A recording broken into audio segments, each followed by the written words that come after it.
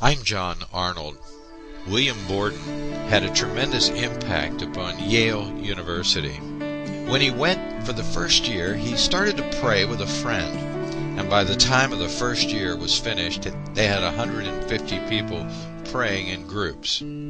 By the time he became a senior, there were 1,000 people praying in groups studying the Bible out of Yale's 1,300 students. Well, he decided that he wanted to be a missionary, and he headed off to Egypt to learn a little bit of Arabic before he traveled to China, his final destination. Only 4 weeks in Egypt, he died. And in his Bible there are 3 words: no reserve, no retreats, and no regrets. Join us for a service of worship in the Word with us right here at Crossroads Ministries between South Park and Finleyville, overlooking Mineral Beach.